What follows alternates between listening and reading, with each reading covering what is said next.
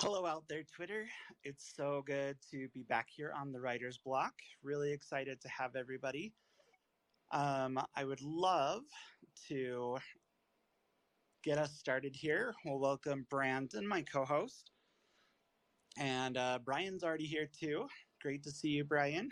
I know that you are a little busy, so we'll expect some listening. And hopefully, before you're all done or before we're all done, we'll get some questions and comments out of you too.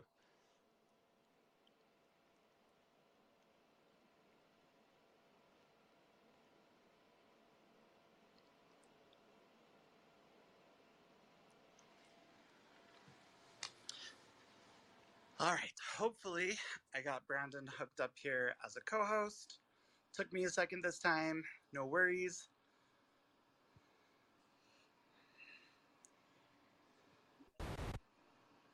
Girl, Okay. that technical difficulties to say the least. Like, what was that about? That is an understatement. I had everything ready and I was looking at another website so I could get some more ideas for tonight's discussion. And I came back and yeah, my lovely setup was all gone, so I had to redo it really quickly. So I was kind of scrambled. Like, it's not even like let me be co-host. So what's going on? Are you kicking me off? You're not letting me be the co-host anymore? Rude. You know I'm letting you be the co-host. No stress. Yes. I'm finally just getting home. Are you kidding me? No. Wow. I'm just sitting down to eat. I just cracked open a White Claw. Very nice. Here. We're going to have our discussion tonight as I get settled into my chair. Sounds marvelous. Yes. So last week's episode opened up with what we're currently reading. And while I appreciate that, I don't want to open up with that every week because, you know, it gets boring. Let's just be honest with that, right? You can only read so many books so fast. Absolutely. So, don't mind me while I get settled here. So what are you suggesting, Brandon? So, I am a big proponent of whatever it is, proponent of current events. And today, and this made me think, and we're not going to make this political because that's not what we do here. It made me think Josh Hawley, or Haley, however you pronounce his name, suggested a new bill to Senate or Congress, I believe, that it doesn't matter. I'm not even going to go into it. But he named it Pelosi's Law. And clearly that's a dig at Pelosi. Yes. But it made me think, how important are titles? Ooh, that is a big one. And that is a big one. And here's why I think it's a big one. It's not only when you go to the bookstore or you go online shopping on Amazon, you have hundreds of thousands of titles to choose from. Now, you can narrow that down by genre and age category and all of that, but you still end up with so many books to choose from. So aside from the cover and reading the back cover copy, I really rely somewhat heavily on the title of these books because to me, the title gives me an inkling or an idea of what I'm getting myself into. See, and that was my point. I wanted to be, because I don't think he titled it properly, because I think for what he wants out of it, which I haven't read it, so I can't really ultimately tell you what it's about, but I can give you the gist of it. It's irrelevant at this point. But I was just curious, like, what are some books that you've read, or anybody, Brian or Helen, that you've read that the title's kind of deceiving? Like, so you don't get what you think you're going to get out of the book based on the title. So what do you think, Jake?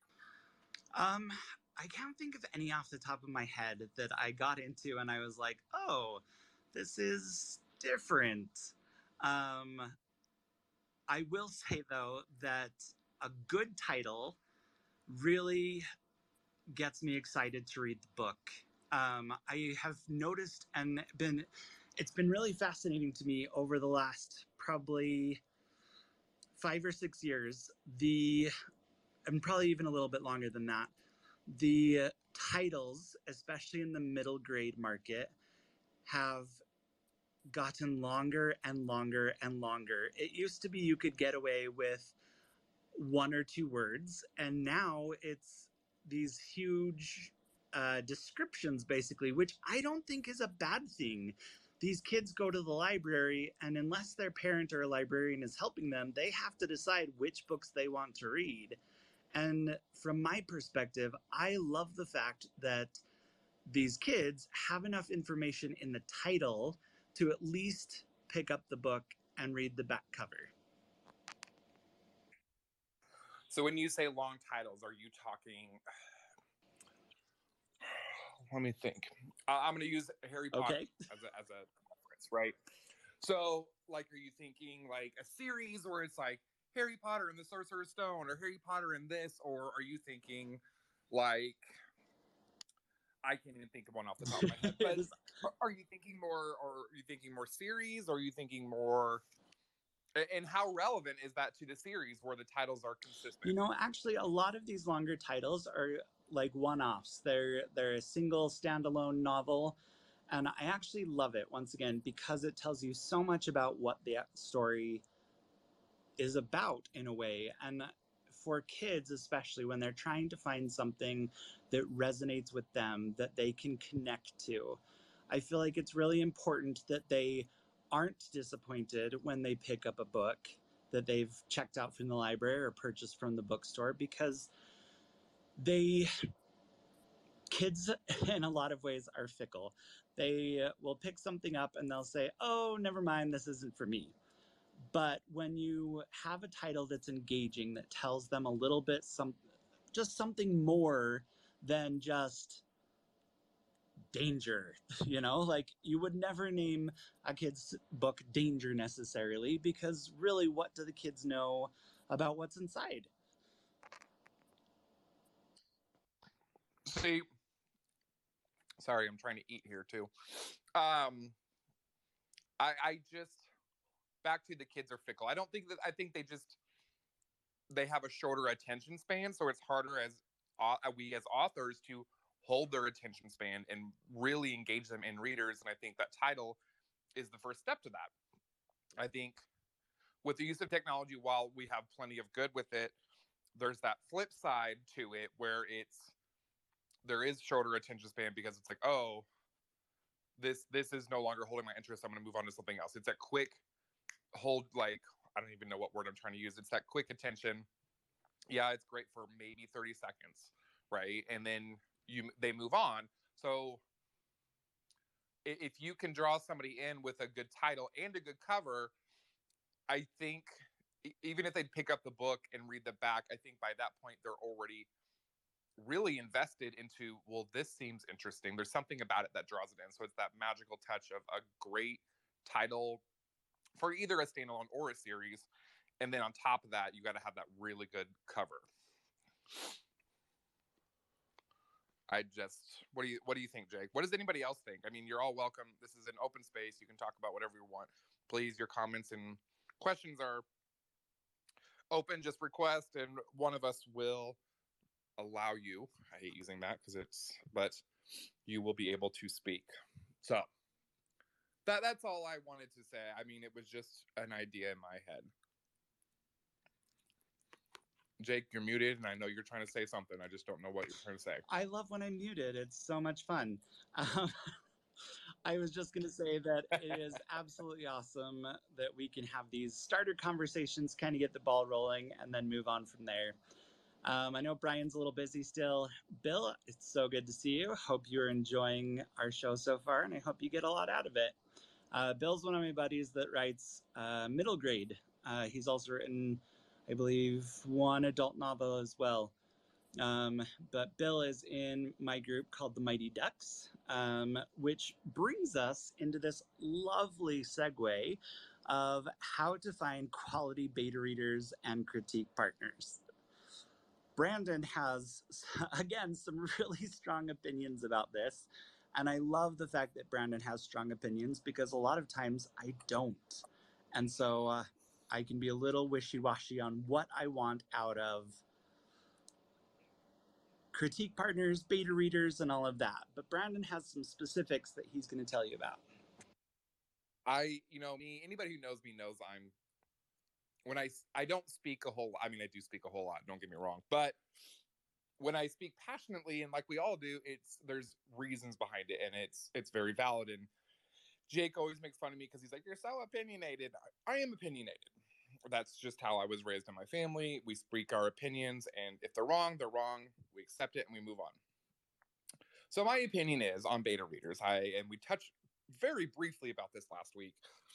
Beta readers are a tough crowd, and you want them to be a tough crowd as an author, because they're going to give you true insight. And when I do mine, it is what I ask for my beta readers is I want your initial reaction.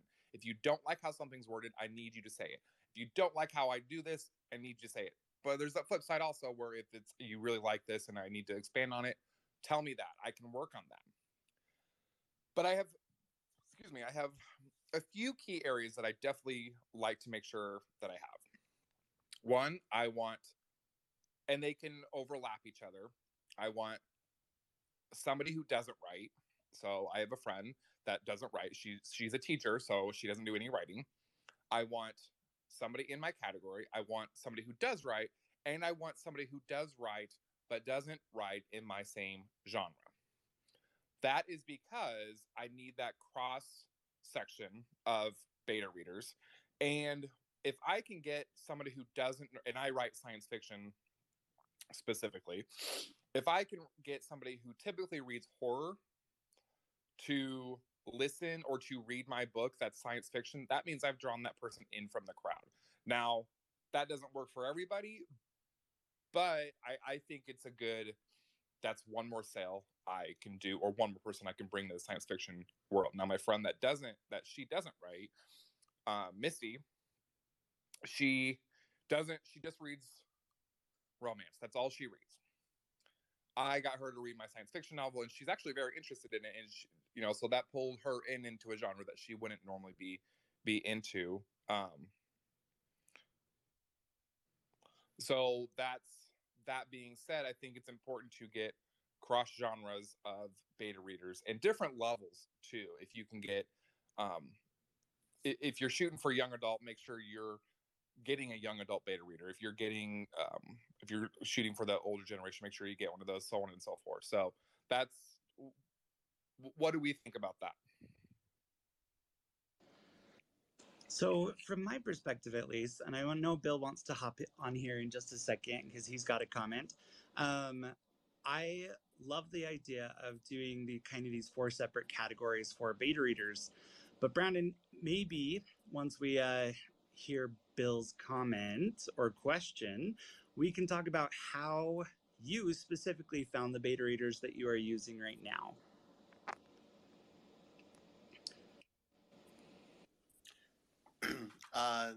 First of all, thank you both for hosting this. This is a very, very cool conversation. I just wanted to say, Brandon, I thought your comments on the ear of the beta reader is really interesting, and looking for an outsider's ear to see if they are responding to what you're writing is intriguing. I have to say, though, being part of this Twitter group that Jake and I are a part of, where we are working with other writers in our genre, writing to the same audience, for me, it's raised a lot of important things for me to be thinking about when I'm writing, and writing specifically for this genre, because these people are focused on same type of writing, same language, same point of views, trying to grab readers in the same way, and it's been enlightening for me to get their input also. So I hear what you're saying, but I think there is something to be said for being part of a cohort that is writing toward the same market, the same genre. I found it to be extremely helpful. Bill, I will absolutely agree with you. I love the fact that I have the Mighty Ducks, my middle grade group that we're both a part of. I do think, though, that in addition to finding people that are in the same market, and I love the fact that you pointed out that you are really contemplating and thinking what the rest of us might think when you're doing your actual writing. I think that that's a great step towards being prepared and ready for beta readers to actually take a look at your work. For a lot of people, it's really scary when you first go out there and you have somebody that is going to read your work for the first time. I know when I first got a manuscript finished and I was so excited, my idea of picking beta readers was to ask my mom and one of my friends. And let me tell you that I got some wonderful, wonderful feedback. But that being said, it didn't really help me. It was a nice ego boost, but at the same time, it wasn't something that helped me hone my craft or improve my writing. And I think that's something that's important to remember when you're out there looking for beta readers, is the fact that you need somebody who is going to push you. Now, does that mean they have to be a total drill sergeant and absolutely awful to work with and they give you horrible comments all the time? No. I think that finding a healthy balance for you and the balance that works for you, whether that's a very stern person to beta read for you that's telling you a lot of things to change, or whether you need some nice little phrases and comments and compliments along the way. And I will say I'm one of the latter. I absolutely love beta readers that will give me compliments here and there. Well, I mean, I'm not disagreeing with Bill. I think it is very important to have beta readers in your own genre, because then you know what you're gearing towards. I'm not disagreeing with that by any means. And I do think that you do need to have that person that's going to push you a little bit harder. And I think that's how we grow as authors. I'm not an overly intelligent person. I'm middle of the ground at best. So those are just things that I do. I do think it is very important to get one in your own your own genre. That is very important, because then they can kind of point stuff out and catch you on things that you wouldn't normally see. Absolutely. Brian, I know you hopped on here. Do you have a question or a comment? It's interesting. I'm going to come from the other perspective. First of all, I'm off the treadmill, but I'm still in the gym, so if there's background noise. No worries. We're just happy to have you. Okay. So I was asked to read the first 50 pages of a colleague's memoir, and that person is also writing queer memoir. And I specifically asked, are there things that you want me to focus on? What kind of feedback are you looking for? Because their ask was very open-ended. And it was, as I drilled into it, his request was, does the first 50 pages make you want to read more? Right? And so I start reading it, and it is like a fever dream. And it's just like, there are no emotional beats. It is just go, go, go, go. Next thing. I'm like, okay, maybe I'm not the right reader for this, because I kind of want you to settle on an emotion for more than a paragraph. And it's it's frenetic. That's the first word I used with him was, I think it's a little frenetic.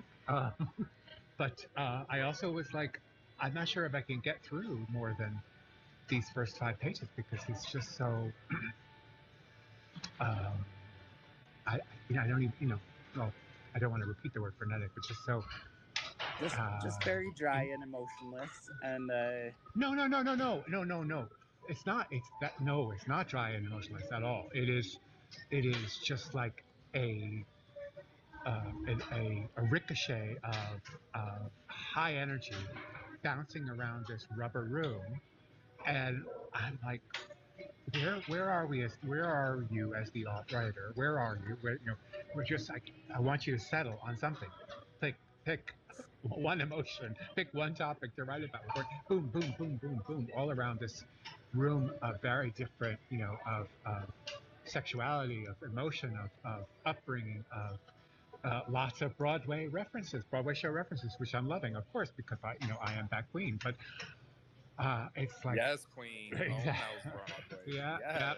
yeah. But I'm like, I want to say in a polite and affirming way, I need you to slow down. Another thing that distracts me really badly is that it's like not formatted very well. And he's like, oh, but I'm going to release it as an ebook. I said, it still needs to be formatted. You still need paragraphs and a sense of where the text sits on the page, and there's no section breaks. It's all just stream of consciousness. And I'm like, I James Joyce was great at what he did, but I don't know that you're making this work. And Absolutely. so, right. But anyway, that happened to me this past week, and I'm still trying to navigate how to respond So to this very dear person and his very sincere request, but at the same time, wow. so Brian, I purposefully kind of poked you a little bit on that one, because what's it like to write emotionless, Jake? What's it I don't know, like Brandon. to? What is it like to to write emotionless? Brian. I say that as somebody who I write like that, and Jake's been working with me on getting that emotion through because that's what we connect to as readers. And for me, I've told him, and I need you to push me. I need you to prod me on this because I'm struggling with it. And I think for your friend, I think that's a conversation the two of you need to have. Of do you? I think and be open and honest. If this doesn't make me want to read more. Tell him and tell him why. I'm not emotionally connecting to this character, and I need you to slow down on this because I write. Jake, how do you even explain my writing? So Brandon is very good at laying out a scene and hitting the beats as far as where people are in the space, and he's really great at dialogue. But a lot of times, what I'm missing is the internal emotional beats for each of these characters. You can have the greatest story in the world, but if I can't connect to your characters, it just ends up falling really flat. Brian, I was going to bring up too, part of the reason that I poked you a little bit on that is because I think a lot of people have the idea in their head that any beta reader will do.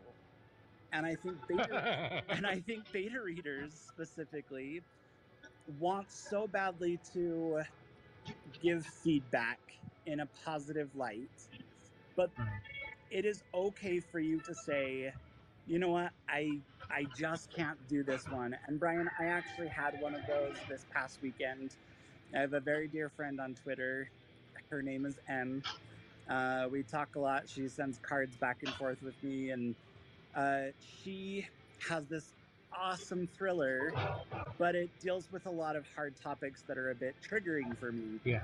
And because of that, I had to write back and say, you know what, I made it through the first chapter and a half, but I can't be your beta reader on this. But, and I always love to add the but or an and, I would be so happy to do it on a different project. Yeah. Yeah. So you sound like an agent. A couple of the past few agents. This isn't the right book for me, but I do want you to come back with your next project. I'm like, oh. I will take that as a very sincere compliment coming from you. Okay. That's kind of a compliment. Good for you, Jake. I don't get those compliments when I'm beta reading. Mine are always like, well, that's a little harsh. I'm like, well, it's not me being harsh. It's just me being blunt. Yeah. It's not meant to be mean. You need this constructive criticism for you to be able to grow as an author. I think that's what we all need to do. One of the best pieces of advice I got from somebody I worked with in a mentorship relationship was, he would go through the book and he'd say, "This seems like it should be more important. Why are you? What does it tell the reader that you're not able to sit with this and are rushing on to the next topic?" Um, you know, and I go, "Oh, yeah, you're right. I'll talk."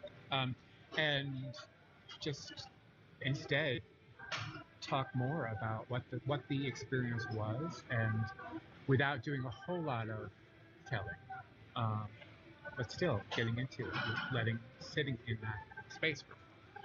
It looks like my husband is ready to move on, so I better mute myself for a second. All right. So I agree with a lot of what Brian and Brandon, both of you guys, are saying. Um, I would like to bring up a kind of a twist on the topic now and kind of pivot. Brandon, tell our listenership kind of how you have found your critique partners and beta readers. I know that's a big question that a lot of, especially new writers, are asking is, well, where do I find these people? Well, I think it's important to hold on. I think it's important to reach out to your community. Like we all have those friends that like to read and maybe send a copy to them, and they're of course going to be the ones that are like, "Oh, it's great, it's amazing." Yes, but I need you to be harsh, or not. Again, not harsh, but blunt. Some constructive criticism would be great. On the other hand, we've all made those friends on Twitter and on social media, and just ask them. I don't think there's any problem with asking, and if they have time, they have time. If they don't, that's perfectly fine as well. I think that's the beauty of social media is, would you like to read a free book? And it doesn't have to be the whole thing. I do mine on Google Drives, Google Space, Google Docs. Google Docs. Very nice. And I those comments that they make really help me. Like, okay, and it really, especially when my beta readers highlight a certain section, like, hey, this is done really well, write more like this, or this is done really badly, don't write like this. Those really help me narrow it down and focus on that particular section.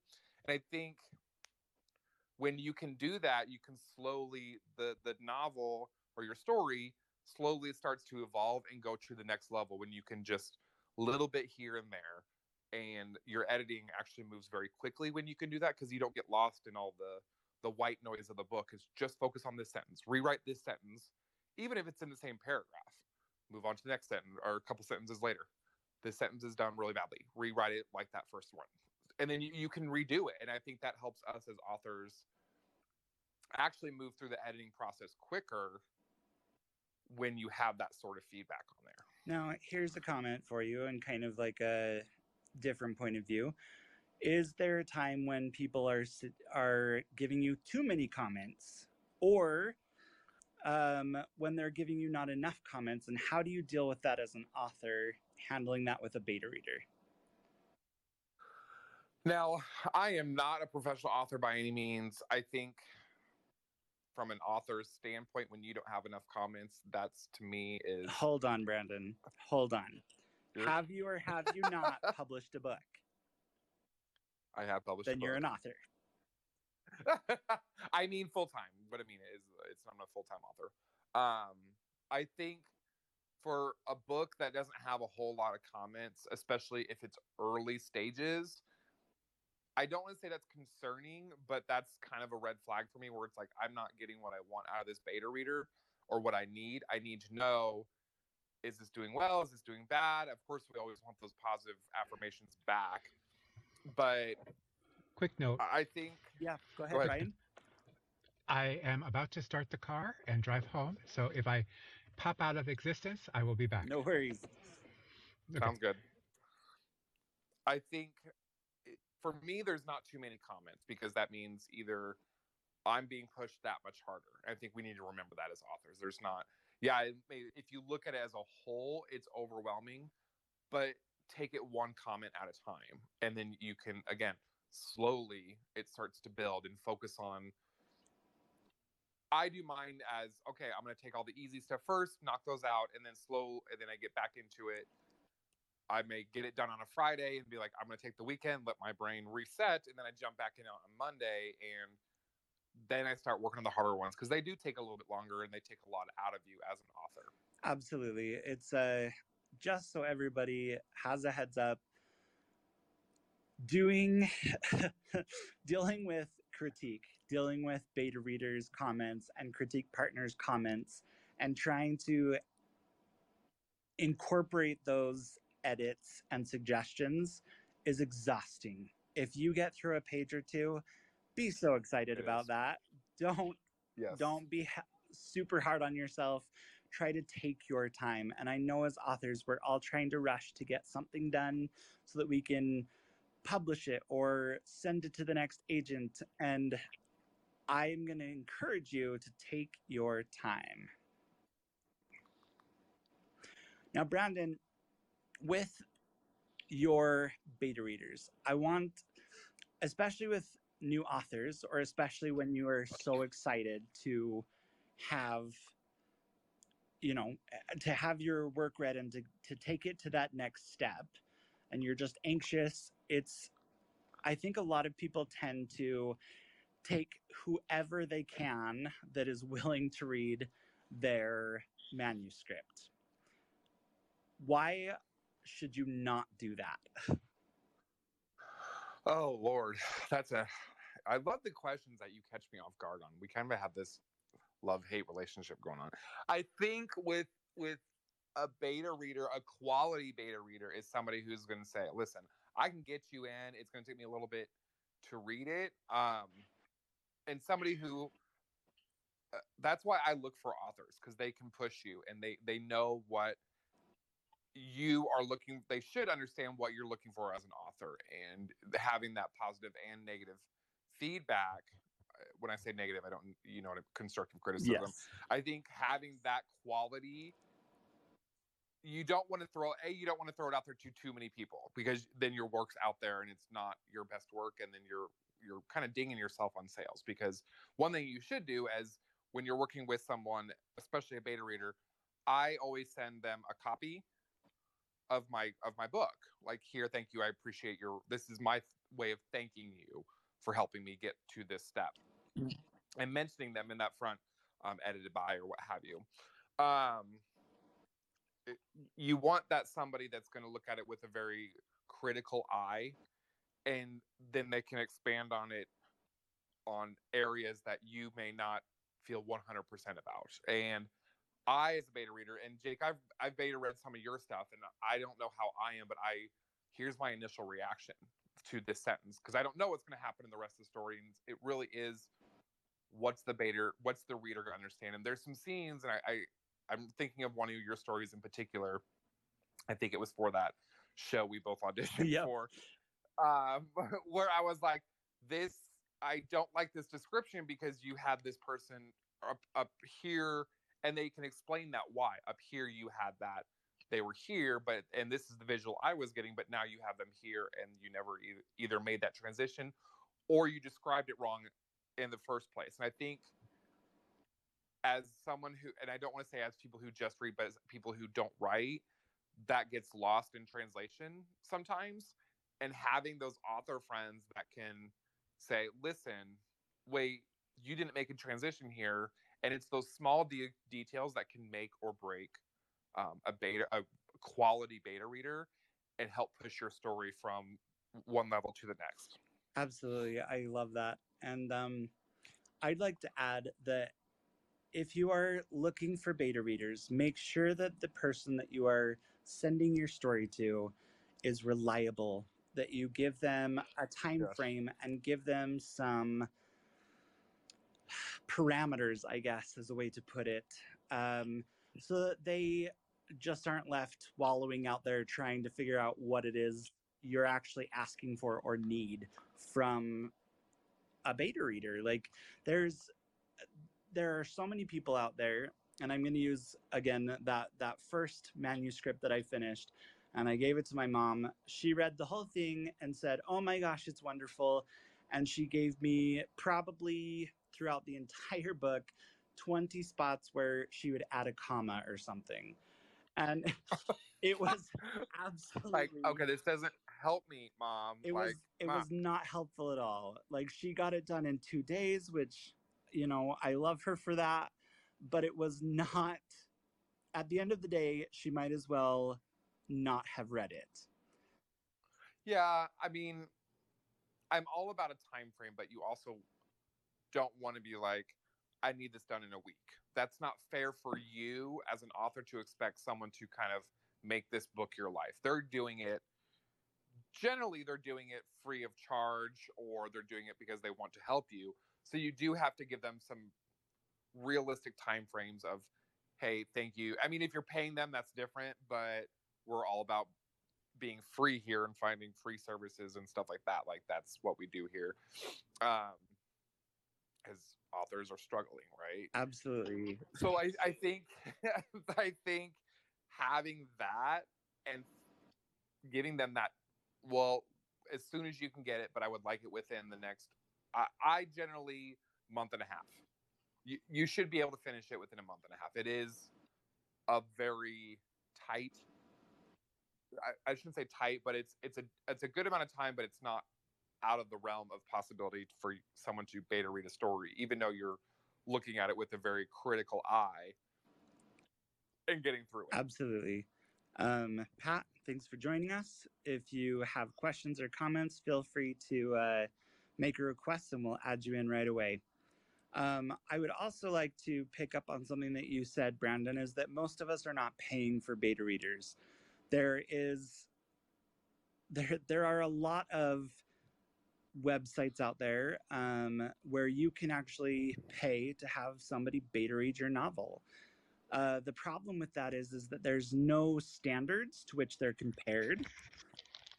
Yep. And you don't really know what you're getting besides reviews. And so I would like to think that there are enough people in the writing community that you could reach out to. And I say that with the idea that social media is out here. Obviously, we're on Twitter, on Spaces right now. If you're on Twitter, there are so many people in the writing community, and I guarantee you can find someone who writes your genre or somebody who is interested in your genre. And those are the types of people that you can latch onto. And for a lot of us, beta reading is a two-way street, which I love. I can send my work to Brandon, and Brandon can send his work to me. And together we can each provide a service for each other. Yeah, I would agree with that. I think we all connect with people.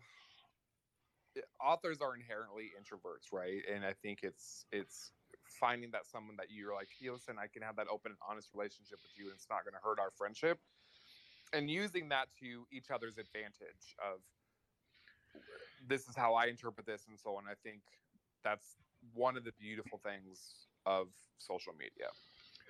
So, gentlemen, I am at home on my lovely white leather sofa. You bitch.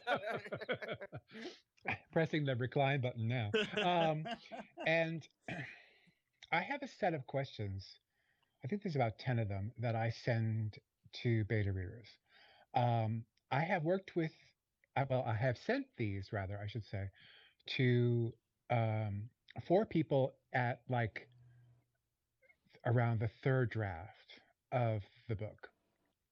One person, um, one person gave interesting feedback. She said it was a little bit hard to keep all the different men I've slept with, pardon the phrase, straight. Love it. Love right, it. right, because they're all Japanese names. It's like, huh? So I got that. But then 2 of the people didn't finish reading, and I understand that's fine. You know, you're busy women. I get that. But then the 4th person is actually somebody who appears in the book, and he was like, "Oh my God, I love this. I remember these things," and he would give little bits of grammatical feedback. And then at a later stage, he read like a eighth revision, and he's like, "Oh, you've changed things, and I I don't remember. This conversation seems a little bit less powerful than it did the last time." I said, "Actually, I didn't change that piece at all, but okay. Um, it must be the way it flows in the book that made it seem strange." He's also ready to take the next set of revisions when I finish them, so that's good. I get actual feedback on some from somebody who was there for a lot of the things that happened in the book. But but he's also very on the, "Oh, I love it, I love it, I love it" school. And you're right. I need somebody who's a little bit more unkind. Um, so I'm always weary about people that are. It's great. It's amazing. It's like no. It's yeah. I as an author, I know it's not amazing at this point because it's it can't be amazing when it's on its fifth draft. There's no way. Just no way. I think that's finding somebody who you can have that emotion. I don't want to say emotional connection, but you can have that honest opinion, and they can give you that constructive criticism. It is key, and they're just taken out enough of your life because I try not to do family members because of course family members Oh. are really close. I mean, Missy's a really close friend, but we've developed that relationship where we can have that be blunt with each other, and they have to be able to. I need constructive criticism, not just grammatical stuff like, does this flow well? How does this sound? Does this description make sense? And what I have found helpful is if I see a picture of something, I will highlight it and I'll put a note on that section and link it to, and just copy and paste the link to the website or wherever you found the picture on that. This is how this is what I'm trying to describe. Do you see it like that? Mm-hmm. And I have found that actually helps out a lot because they're like, no, that's not how I see it. Okay, well, then I need to change it up a little bit. I need to change this or what have you. So that I have found has been very helpful, especially for people that weren't there. I don't know where I was going with that. Let me just share a very brief anecdote about sharing with my family. This is a very vulnerable memoir, and I talk a lot about having sex as a teenager. And my sister and my aunt and my stepfather were like, "Oh my God, this is amazing. I had no idea you went through these things. How I wish we had been able to support you better." Meanwhile, my mother comes back and she's like, "I don't think I should read this." And I was like, "Okay, Mom, that's fine. Thank you for telling me. That's fine." She said, There are things I just don't want to know about you, Brian." Which is completely understandable. I love her. Absolutely. Bless her. Brian, I have a question for you. When you've sent out these 10 questions or so to your beta readers, And have you gotten... did I do something wrong? Have I left? Is nobody speaking? Brian, can you hear me? Brian, I think you're having an issue with hearing because we're talking. No. Okay. Well, now it's back. So Brian, my question to you was, when you have this list of questions that you send to your beta readers, have you had people answer the questions in... Although I can't hear Jake at all. Let's see. Brian, can you hear me? Oh, yes, I can. I love your voice. Oh, thank you.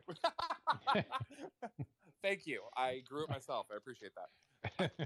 I think Jake's going to ask, and I don't know if it's... I'm going to make the assumption here, Jake, that you're going to ask what these kind of questions were that Brian is referring to. Are they like, I need you to answer these questions first before I send you the work, or are they just No. So okay. I don't remember all 10 of them, but they were more like along the lines of, are there things that you didn't need to know, that your imagination could have filled in? And am I telling you too much? For example, At this point in the book, do you understand, or do you want to read more, but also do you understand? Do you have an idea of what will be happening next?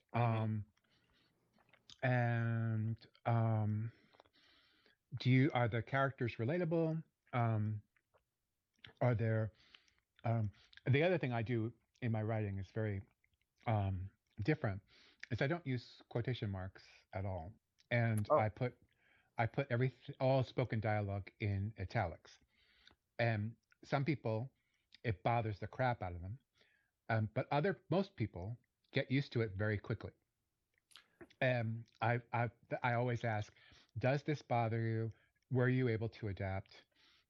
Even my mentor was like on the first page of the book, his feedback was like, what is this internal? What, and then he's like, oh, now I get it. Okay. I think that, I mean, I do a lot of internal dialogue, so I have to have that differentiation between the two. So Yeah. that would take me a minute to get used to. So yeah. So yeah, I don't do internal. And what what was really concerning for me is that a lot of the dialogue especially in the latter half of the book is basically in translation. And so what I was saying in Japanese, I'm not writing in Japanese. I'm writing it in an English equivalent. And so I just got in the habit of italicizing things because this was not an exact quote. I didn't feel good about using quotation marks. Okay. And it's just, and also in the very beginning of the book, I'm like, I don't actually remember if I said it that way or not. And so I'm gonna go this way stylistically. And if what's his name, the Irish writer Cormac, um, he doesn't use quotation marks at all, but he's just all set in straight text, not italics. So I'm doing something new and different too. And I'm like, okay, I'm that queen. I'm that queen. Own it, queen. Do make your, do your shit, right? Yep. I think, I mean, it would take some getting used to, but if that's your style, then own it, run with it. Like I said in last week's episode, that's the beauty about being an independent author. You can do your own stuff and not have to worry about what the norms, quote unquote, are for our genre, because you're writing a memoir, correct? Yep. Okay. So I'm not a big memoir reader, but I think if that's how you want to write it like that. I think that's important to, if that's important to you as the author, that's great. Do it. Okay. Brian, I have another question. Definitely. If you can hear me. I'm guessing that I'm gonna take that as a no, Jake. I'm gonna take that as a no too. I have really hoped. I'm still not hearing. I'm not hearing Jake. I wish I could. Jake, go ahead and ask your question, then I'll repeat it to him. That way he can hear it. Absolutely. My question is, can you give us 4 or 5 attributes of a great beta reader? All right. This is so funny. All right. Jake wants to know, Brian, can you give 4 or 5 attributes of a great beta reader? Can I give 4 or 5 attributes of a what? Of a great what? Beta reader. Oh, curiosity. Ooh.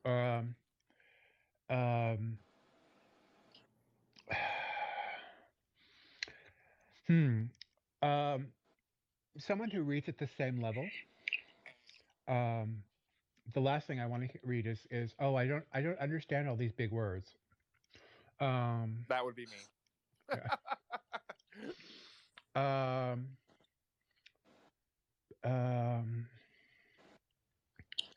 Somebody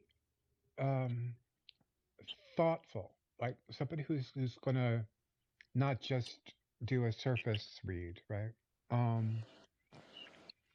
And also somebody who I trust a relationship, right? I know that they're going to give me honest and helpful feedback because I know who they are as a person. Okay.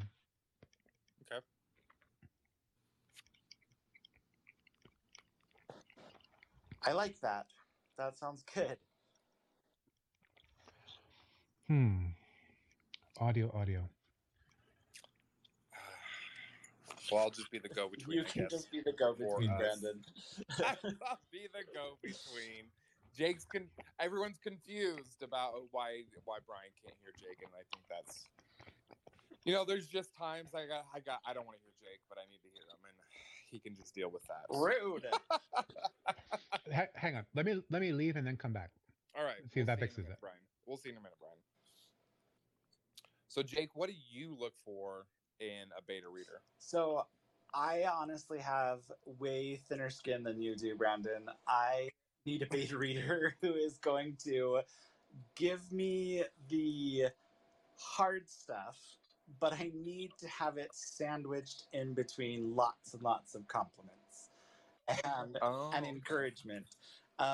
It's something that I appreciate and love. Is when I have two beta readers, two critique partners that are phenomenal, that are part of the Mighty Ducks. We're a small little subset called the Mallards, and Steph. Oh my god! Yeah, I know, Seriously? right? And we have Steph and Jess, and both of them are phenomenal critique partners. And they'll go along, and like you said, they're giving me initial reactions as they go along and read, which I feel like is so important. To be able to get initial reactions and not have it be a delayed response or have them second guess it or overthink it.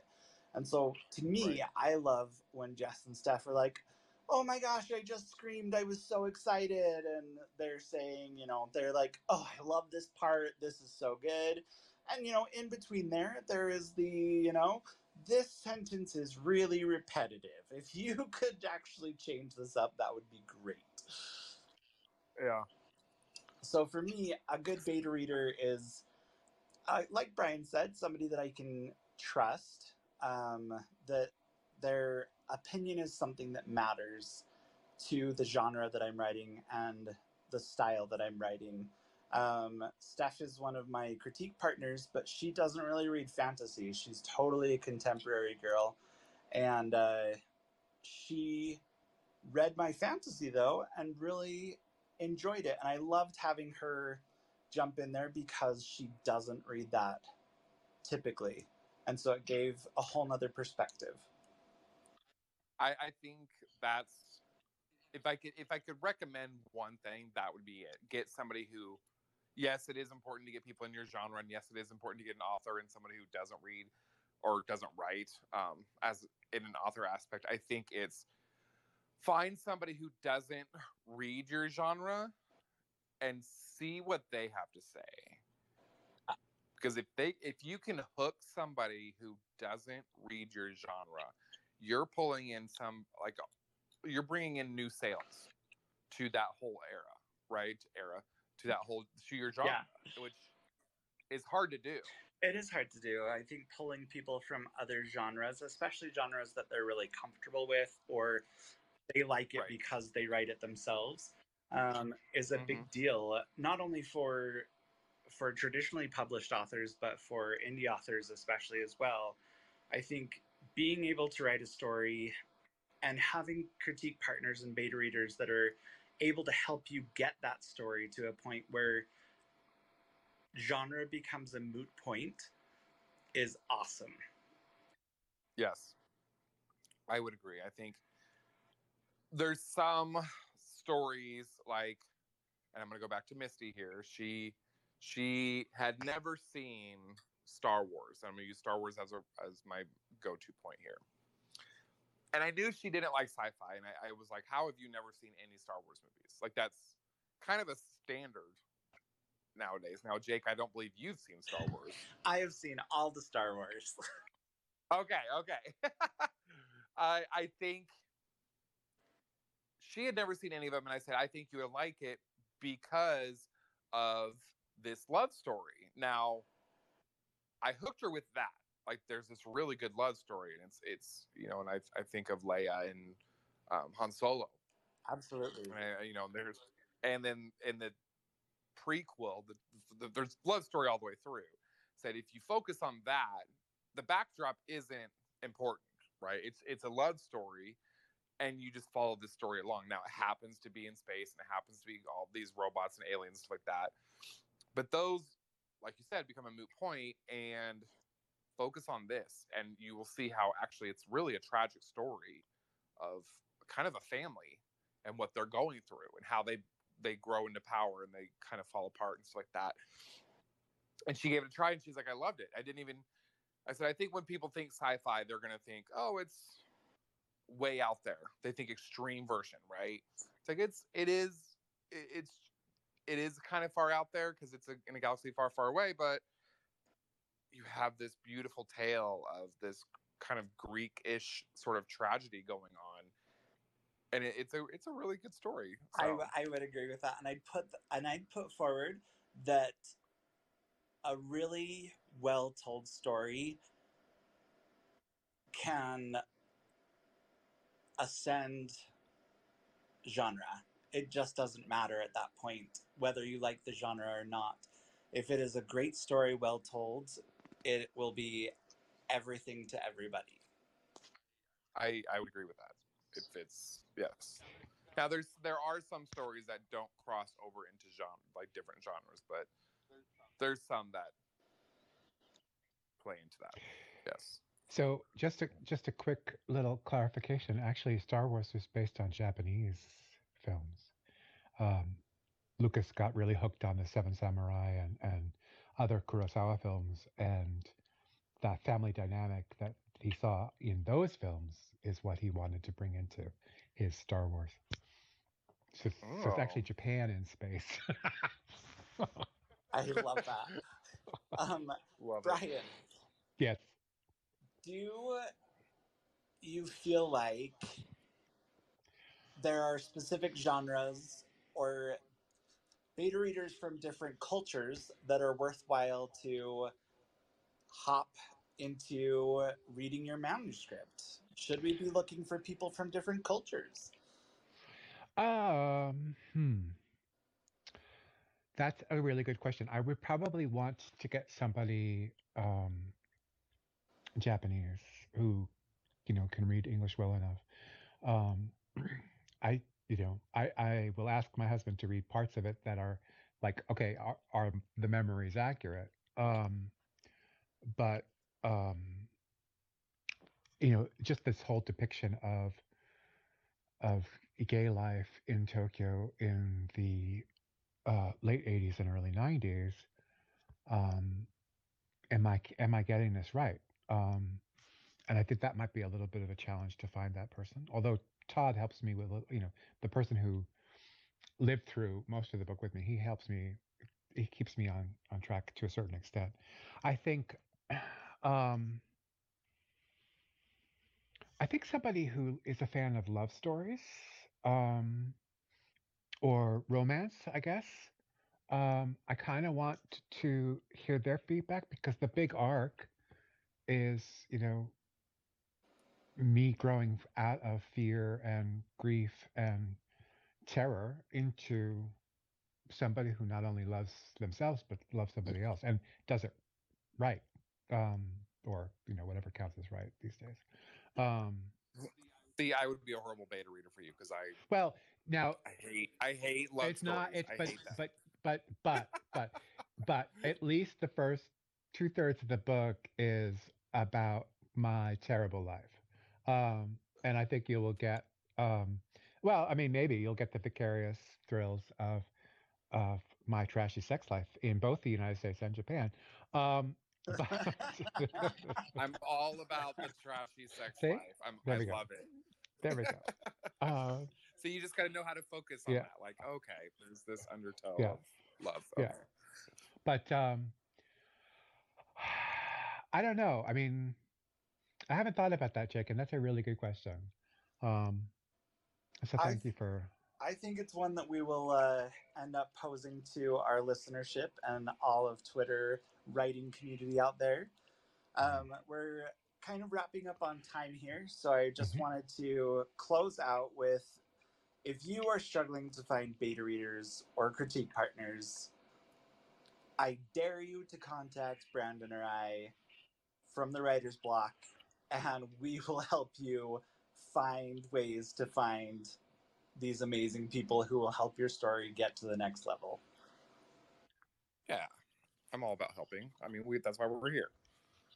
It's kind of the point of the whole show. I mean, geez, Brandon. I mean, yes, it's the point of the whole show, obviously. Oh God, I'll have to send a link later to the helping song from Free to Be You and Me. Perfect. Yes. Well, it was great talking with everybody. Let's go ahead and wrap this up, and we will see you next week on the Writer's Block. Thank you. Yeah, we'll see everyone next week. Bye bye. Bye-bye.